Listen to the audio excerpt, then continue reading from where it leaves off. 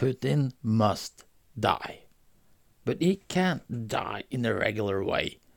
It doesn't fit the crime. He has to go in a more upscale way. Something that fits war crimes. So,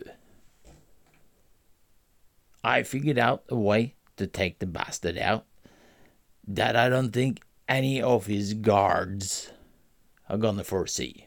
So, if he is still around when I get to him, he's gonna be dead. And this is how I'm gonna do it. I'm gonna crawl from Scandinavia to Moscow, and then I'm gonna kill him. Simple as that. Because if people see me crawling on the sidewalk, the last thing they're gonna think is, that guy's on a mission to kill Putin. No, they're not gonna think that. They're gonna think that guy needs help. So therefore, I can easily move from Norway through Sweden, through Finland, and then cross the Russian border, where they're gonna think, wow, that's a screwed Western dude, which is their view of us. That's why they're gonna let me pass. So, crawl down to Moscow, get to the Red Square, ask a guard, where's Vladimir Putin? Same, he's gonna tell me, because I'm on the ground. And he's like, why is this guy on the ground? But he's a Westerner, so that's why. So he's gonna tell me. He's gonna tell me where Putin is and when he is there.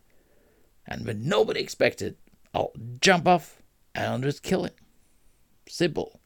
The guy's 69. You don't need a weapon to kill a senior citizen. That's a serious insult if you need the weapon. Just one punch, that's all you need. And then you do it again for the cameras. Rip his head off, chuck a grenade down his throat, place him out on the Red Square, and boom! Something like that. And people ask, who got him? I don't know, some guy from Europe, I think, a teacher, a farmer, I don't know, Scandinavian dude maybe. You know why? Because it's a perfect plan. From watching all those war movies, I learned if you're gonna sneak up on your enemy and kill him, you crawl.